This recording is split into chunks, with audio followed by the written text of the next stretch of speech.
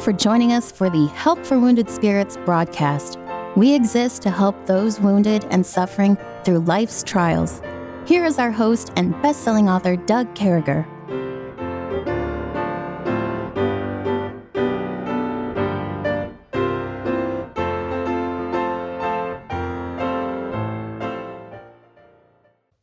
Great to be back with you, folks. We certainly hope this finds you well and in the arms of our Lord and Savior, Jesus Christ. He alone, dear friends, is worthy. He alone is worthy of everything we can give him. He alone is worthy of us stepping out and trusting him. He alone is worthy of us putting our lives in his hands, saying, God, do something with this life. Today we want to talk about, well, first let me say hi to Kevin. Kevin is with us still. He's out there in Fayetteville, North Carolina, not too far from Fort Bragg, or as they call it today, Fort Liberty. I got to be reminded of that from time to time. I spent the first 60 years of my life calling it Fort Bragg, and now I guess I got to get used to Fort Liberty. So, Kevin, how's things going for you today, brother? I'm doing well. I saw the sign today. What used to be Fort Bragg Federal Credit Union is Fort Liberty Federal Credit Union. And I just thought, do they have to tear everything down? For they did the same for my beloved Fort Hood. We planted churches in both those places and outside both bases. And these installations, I'm like, why do they have to mess with stuff? They take the two biggest, most influential ones, but that's the goal of them, and we won't go to seed on that right now. I'm doing great, though, brother. I'm glad that my Jesus is unchangeable and unshakable in what he stands for. Praise him. Yeah, that's where it is, and he alone. So we got this idea today of unshakable joy, and that's the kind of joy that it's not temporal. It doesn't visit us once in a while. There's a joy that comes from God, and I get it. I mean, the most terrible thing happens in your life, get it. And you're not going to be joyful for a few minutes. We get that. Totally understand, or a few days or a few weeks. But I'm talking about the kind of joy that shines through the darkest of days. I'm talking about the kind of joy that puts a smile on your face when you should be crying. The kind of joy where you're trusting in Christ and everything that he can do for us, everything that he can bring us. I remember I memorized Romans 12 years ago, and I always would get hung up right there at 12:12, rejoicing in hope, patient in tribulation. So when those trials come, but just be patient. So joy looks like patience in tribulation. That's what it looks like. Continue an instant in prayer. So that's what rejoicing looks like. In the bad times, just rejoicing in that hope and rejoice in the Lord always. And again, I say rejoice over in Philippians 4:4. And as he's talking to the church at Philippi, as he's talking to you and I, rejoice in the Lord always. And again, I say rejoice. And we remember that Ron Hamilton song, I could not see through the shadows ahead, so I looked at the cross of my Savior instead. So much knowing that we can look to the cross of my Savior instead, and knowing that being joyful is like a merry heart doeth good like a medicine, but a broken spirit dry up bones. And so there's benefit, Kevin. There's benefit of taking God's joy. There's not only are you happy, not only are you making people happy around you, not only are you sharing the gospel, not only are you living a different life, but man, it's a merry heart. It's like a medicine, brother. Yeah. I think when we go through trauma, we need that medicine. Whatever medicine you've got to take, you cannot miss this main one. We don't want to treat the symptoms. We want to treat the cause. And oftentimes a lack of joy and not only in depression, but a baseline of humanity is one of the basic needs is joy. And God's got it for us. We're created in the image of God. God is a rejoicing God. He will rejoice over us with singing. The rejoicing in the presence of the angels over one sinner that repenteth. And I've heard it said that God is in the presence of the angels.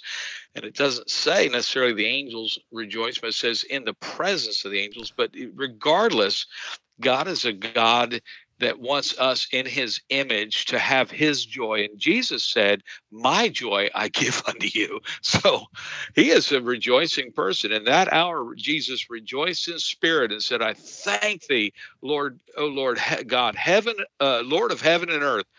Lord, yeah, I'm not looking at it, but that's basically Jesus was a rejoicing person, and God is a rejoicing God. Now, he gets anger. He's got a righteous anger. It says in Psalm 30, verse 5, for his anger endureth but a moment. In his favor is life. That's the reflection of God's joy in us. In his favor is life. Weeping may endure for a night, but joy cometh in the morning. Praise him. So, yeah, and I just want to say, joy is undeserved. It's by grace. God's joy cometh in the morning. So if he's angry with us, guess what? God the next day loads us with joy in the morning. I tell you, when I wake up in the morning, no matter how bad the night's been, until I talk myself out of joy, it's there. It's there. And I'm not, I'm a melancholy personality. Partly I'm a blend of several others, I think, but there is a tendency to melancholy.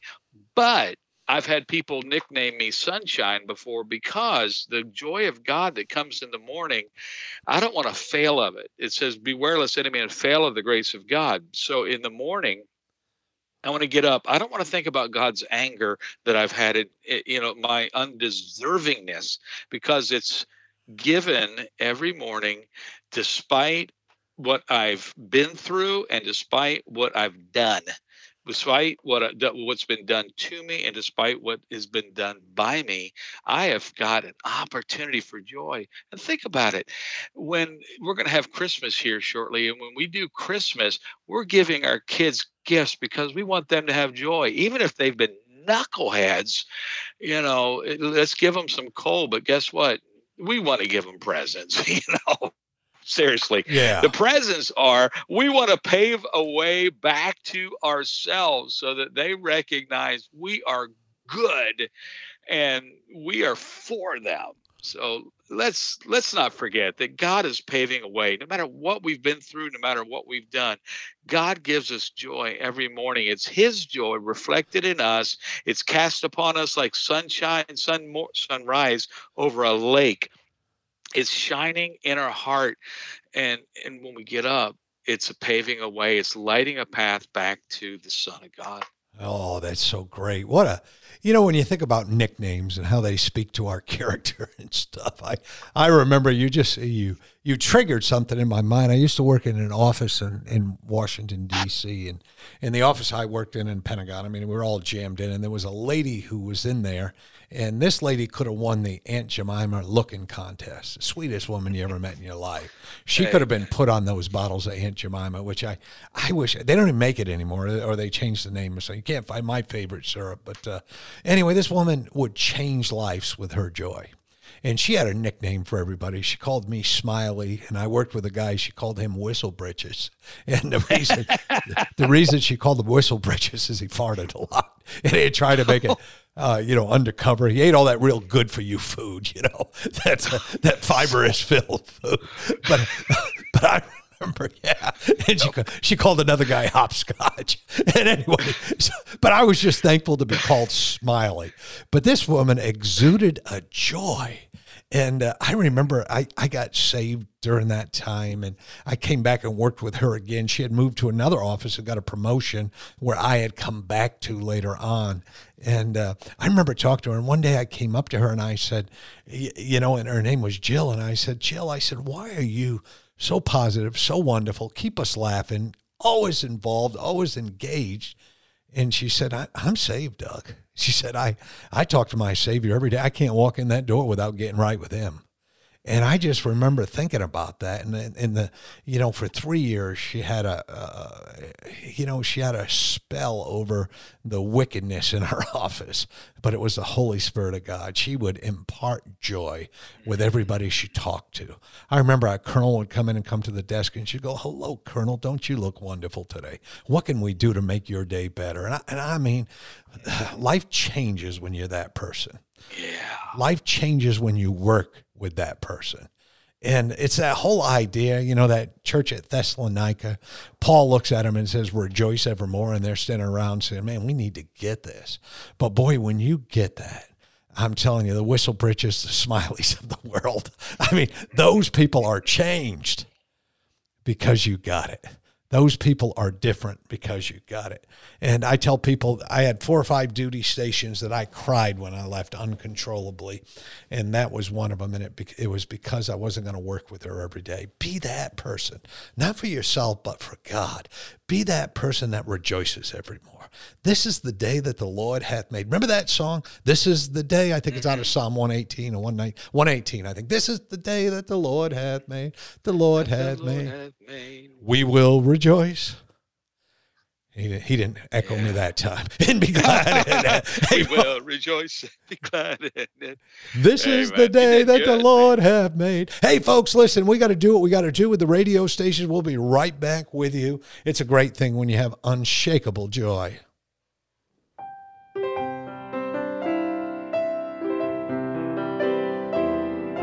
Doug will return shortly.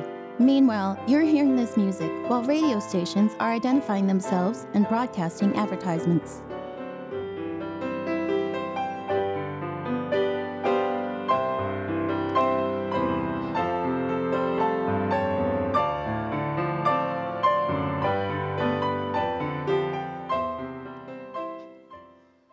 I remember, brother, when you mess with people when you're a preacher and stuff, and I had married a young couple, and they were so excited and so pumped up. And I remember after the wedding, we went to the reception, and then I was in the men's room, and I was combing my hair and trying to get everything back in line in case people took pictures. And the young man was in there. I told him, I said, now remember, I said, tonight, your bride's going to be tired and stuff, so I recommend you can't fool around till tomorrow. Right? Well, this guy's joy left him, brother. He started crying, and I said, dude, I'm only joking. And I had to, well, anyway, I don't know what that has to do with joy. But the poor guy, he was crying audibly. People were running into the restroom, punching me and stuff, saying, Doug, why did you say that to him? And I said, I'm sorry. So don't be a joy thief. Anyway, now Jesus, I can't believe I just said, yeah, I'll erase that. Yeah, right. But anyway, now Jesus, though, in verse number 19, we continue on in chapter 16, the life of Christ. Remembering that chapter 16 is bringing about this crucifixion is coming. Christ is preparing people. Now, Jesus knew that there were many desirous to ask him, and said unto him, do you inquire among yourselves of that I said? A little while, and ye shall not see me. And again, a little while, and ye shall not see me. Verily, verily, listen up is what that's saying there. I say unto you, that ye shall weep and lament, but the world shall rejoice, and ye shall be sorrowful, but your sorrow shall be turned to joy.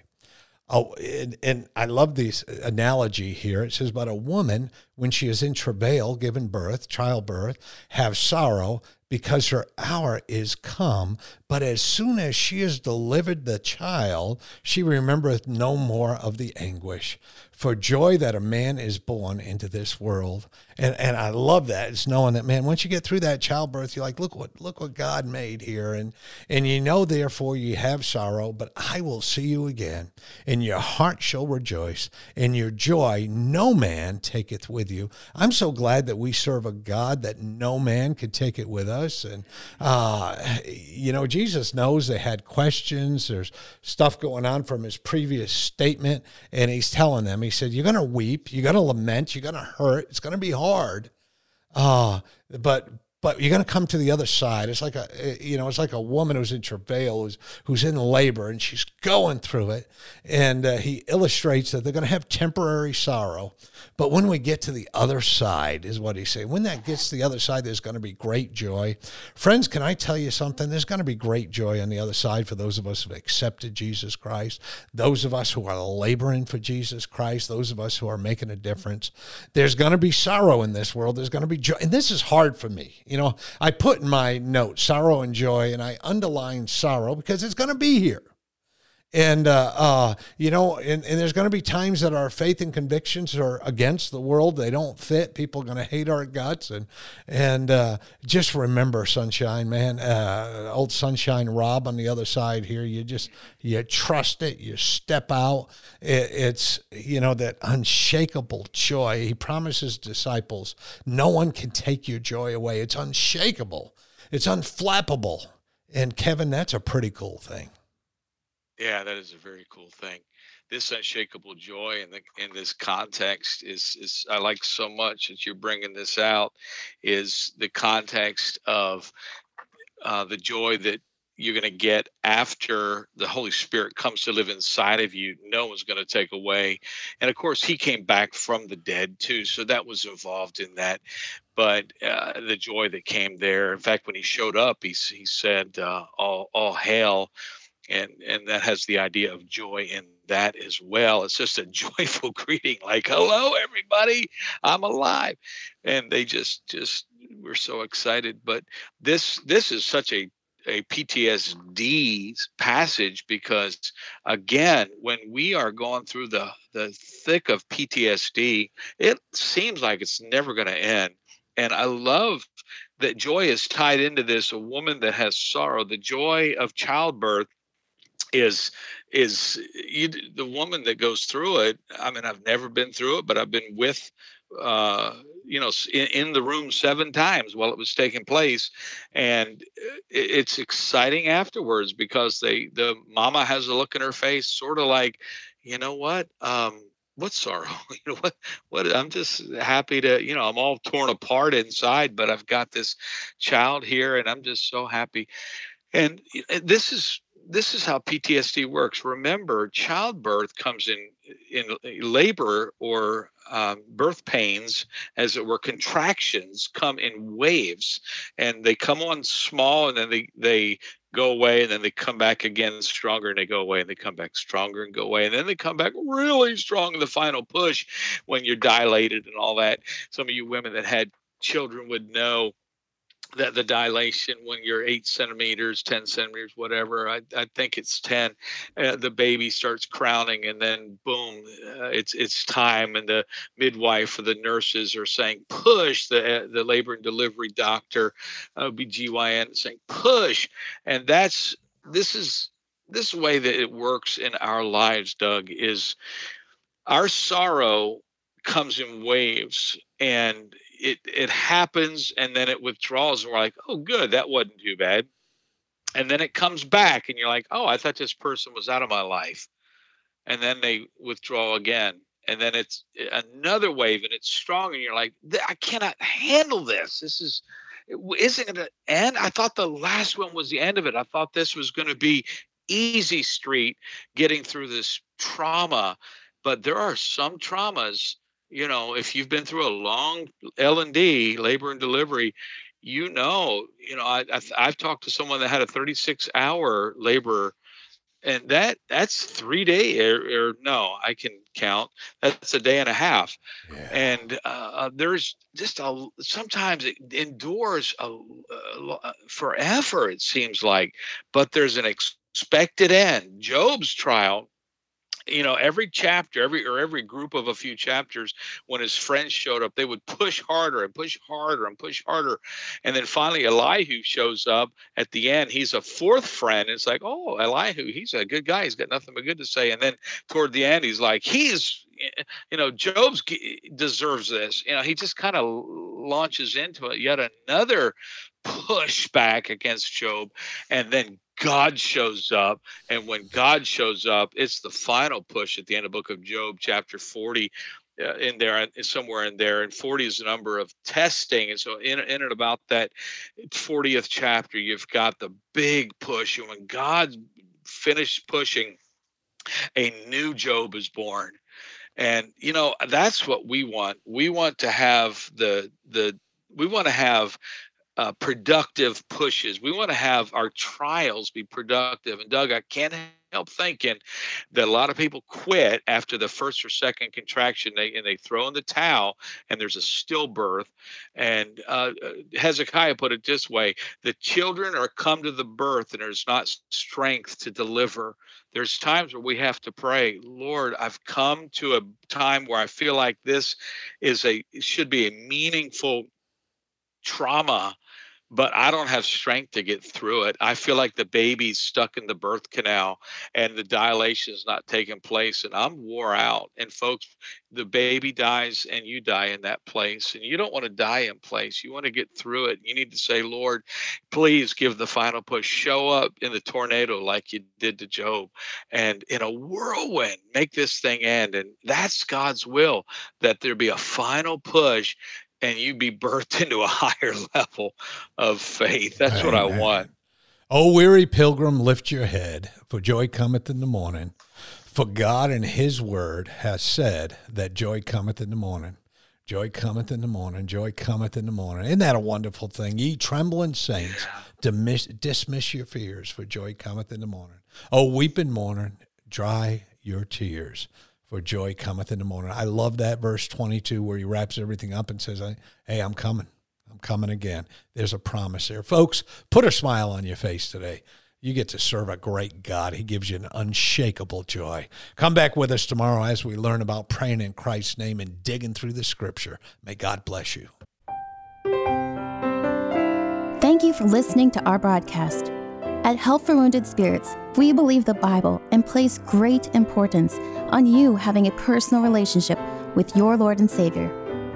The Bible delivers a clear and simple message of salvation, outlining how you can begin your personal relationship now. First, recognize that you are a sinner, as all have sinned and come short of the glory of God.